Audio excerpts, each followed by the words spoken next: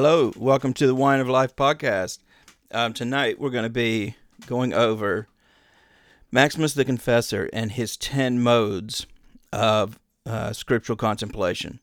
He's somebody who is, he was a brilliant man and somebody that I study a lot and read a lot of, and I really enjoy his writings, and I think he'd be very useful to the church in our day.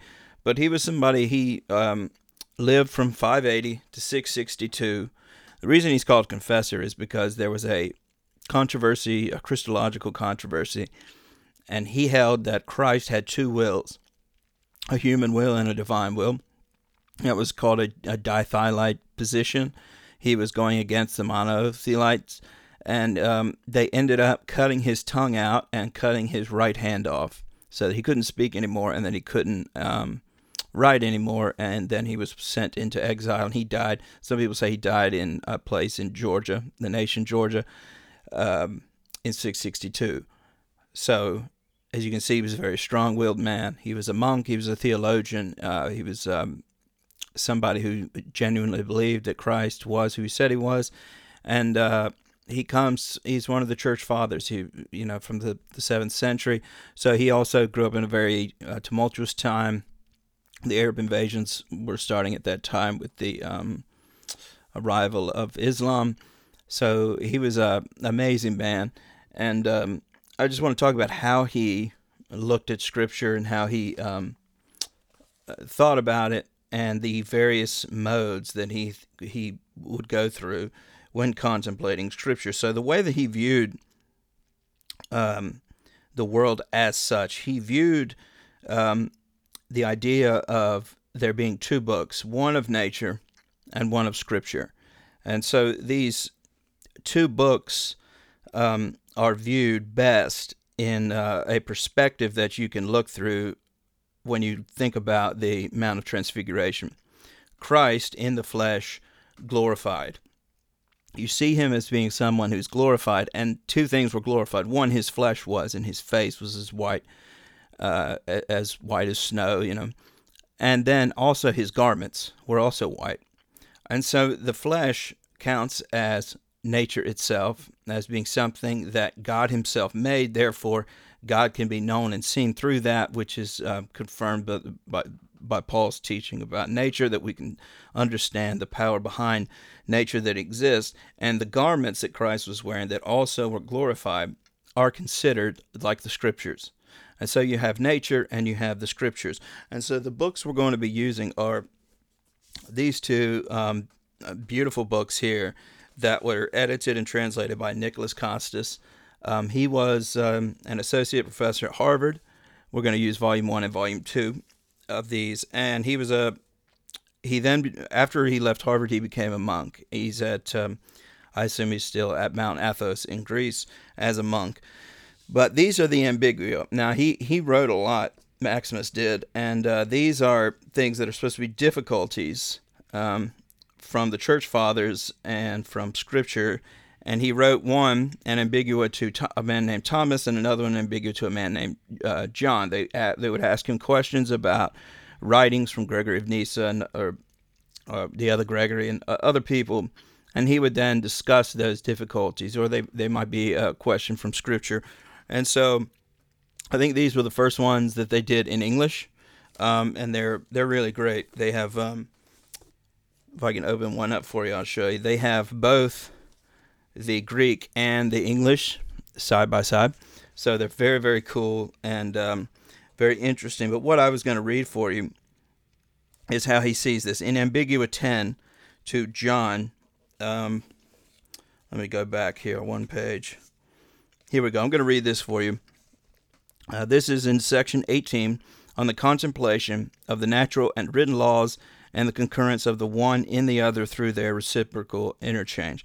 He says, the natural law, on the one hand, is to the highest possible degree evenly directed by reason through the marvelous physical phenomena that we see, which are naturally interconnected, so that the harmonious web of the universe is contained within it like the various elements in a book. So nature is like a book. For letters and syllables, it has physical bodies, these being the first things that come to our attention. And since they are proximate and particular, having acquired density through the conjunction of various qualities, it also has words which are more universal than these, and are further removed from us and much more subtle. And it is from these that the Word, being Logos as in Christ, who has wisely inscribed them, and is himself ineffably inscribed within them, is rendered legible when he is read by us, communicating to us solely the concept that he exists, and not what he is, for through the reverent combination of multiple impressions gathered from nature, he leads us to a unitary idea of the truth, allowing himself to be seen by analogy through visible things as their creator, just as Paul says. And then he goes on to the actual word itself, the Bible. He says, the written law, on the other hand, the knowledge of which is acquired through study, is itself like another world. So both of them are worlds.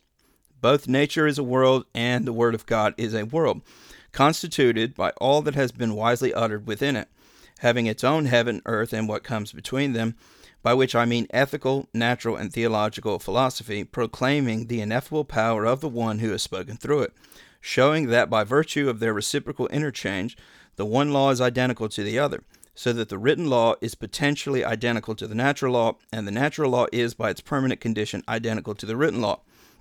Both laws simultaneously reveal and conceal the same word, the one through written words and whatever is visible, and the other through ideas and whatever is hidden.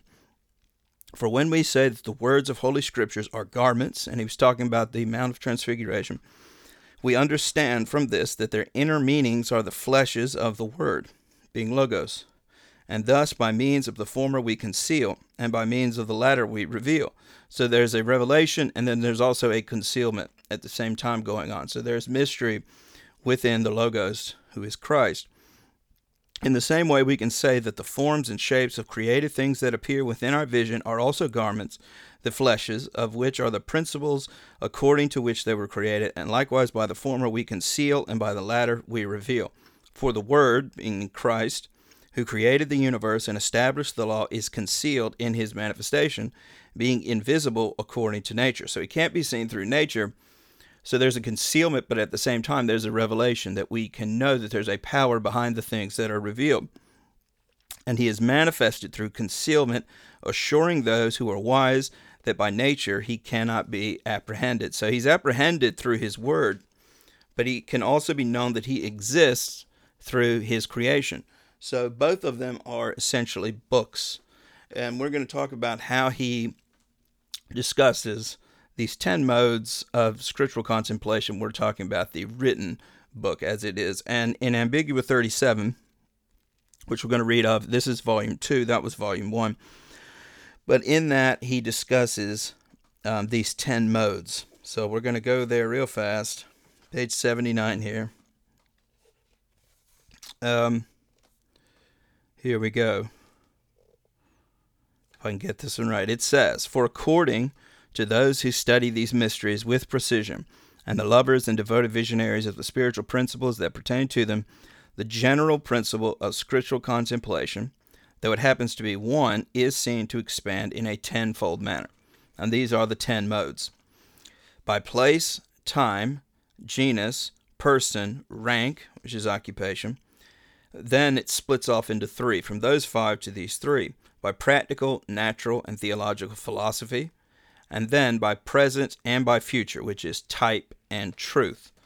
And so when we think about these things, we can take any person, and he does this in Ambigua 10. He uses these 10 modes to discuss various people within Scripture. But we can do that now with somebody like, let's take Abraham. Abraham, what place was he in? He was in the Ur of Chaldees, and he was called to Canaan land. What time did he come? He came at a time not that long after the flood, but at a time where it was distant enough, where there was various nations split up. But it was also generally a peaceful time. He was able to travel, for instance, in peace. He was able to get to where he needed to go. But he was out in the desert. Genus, where does he come from? Well, we know that he was of the line of Shem, who came from Noah. Noah, who came from Seth. Seth, who came from Adam. Person, who is he? He is Abraham, who turns out to be the father of the nation of Israel. but also the father of the faith, father of the church itself. So he's father of the chosen people of God. Rank, which is his occupation. He was a very wealthy man. He was a shepherd. He was also a traveler. He owned lots of things, lots of people. Had 300 or so men who could fight for him. He went to fight after Lot got in trouble, if we remember that. So he was a wealthy man. And then those five, right? Those five, which would be place, time, genus, person, rank, those are put down into three categories, which are practical, natural, and theological philosophy. So practical being the ethical, how did he live? Was he an ethical man?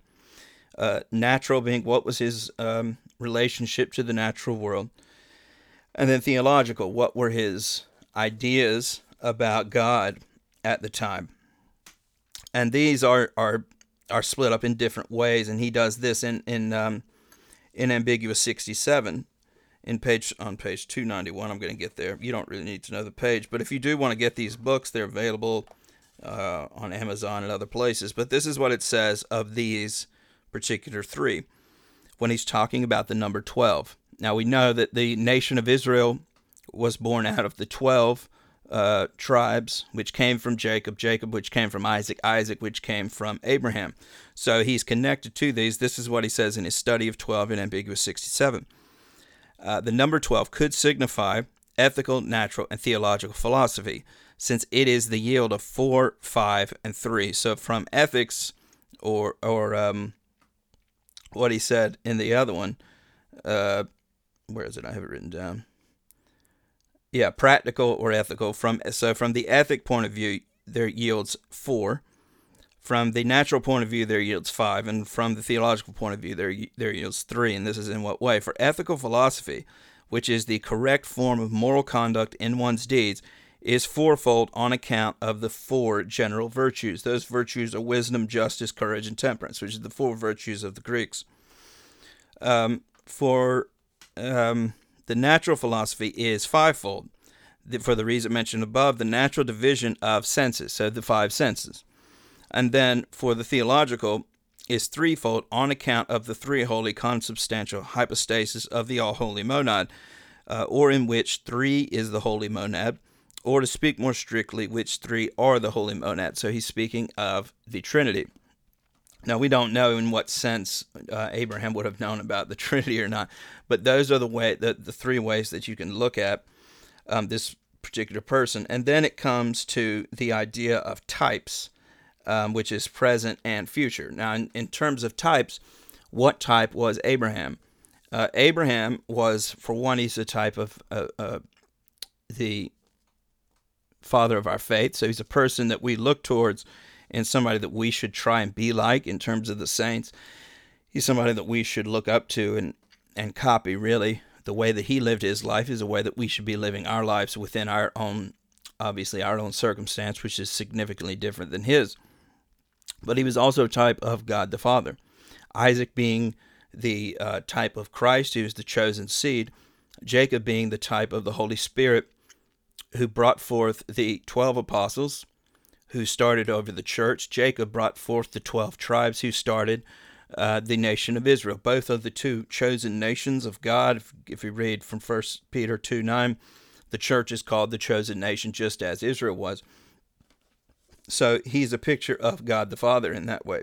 So that's how he looks at and sort of studies out the Word of God, studies different people throughout the Word of God and different things. And it's just very interesting, and I think it can be very helpful to people. Not everybody necessarily looks into things from that sort of different point of view. This is obviously very, very old, the way that he thinks about certain things and the way that the ancients may have studied. But this is just a little start for people to think about these 10 modes when you're studying somebody. So somebody like Abraham, think about the place, the time, the genus, where he comes from, the rank, which is the occupation, and think about the person that you're talking about. And then from there, you think about the practical, the natural, and the theological philosophy behind those people. What did they believe? How did they live their lives? And then from there, you think about the present and the future, or the type and the truth. What were they in their present? What were they in terms of the Old Testament is looked at as an example for us according to Paul in 1 Corinthians 10. So everything that occurred within the Old Testament is a picture for us to look at and try and copy, or try and not do. It may be something bad. It doesn't have to be something good. We can study people like King Ahab and say the things that he did were in fact bad. We need to stay away from those things. And so there's different ways to study it. There's different people you can study, and for different purposes.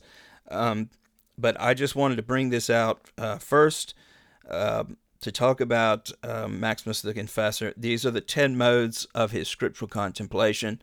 I hope you enjoyed it, and we will see you next time. Good night.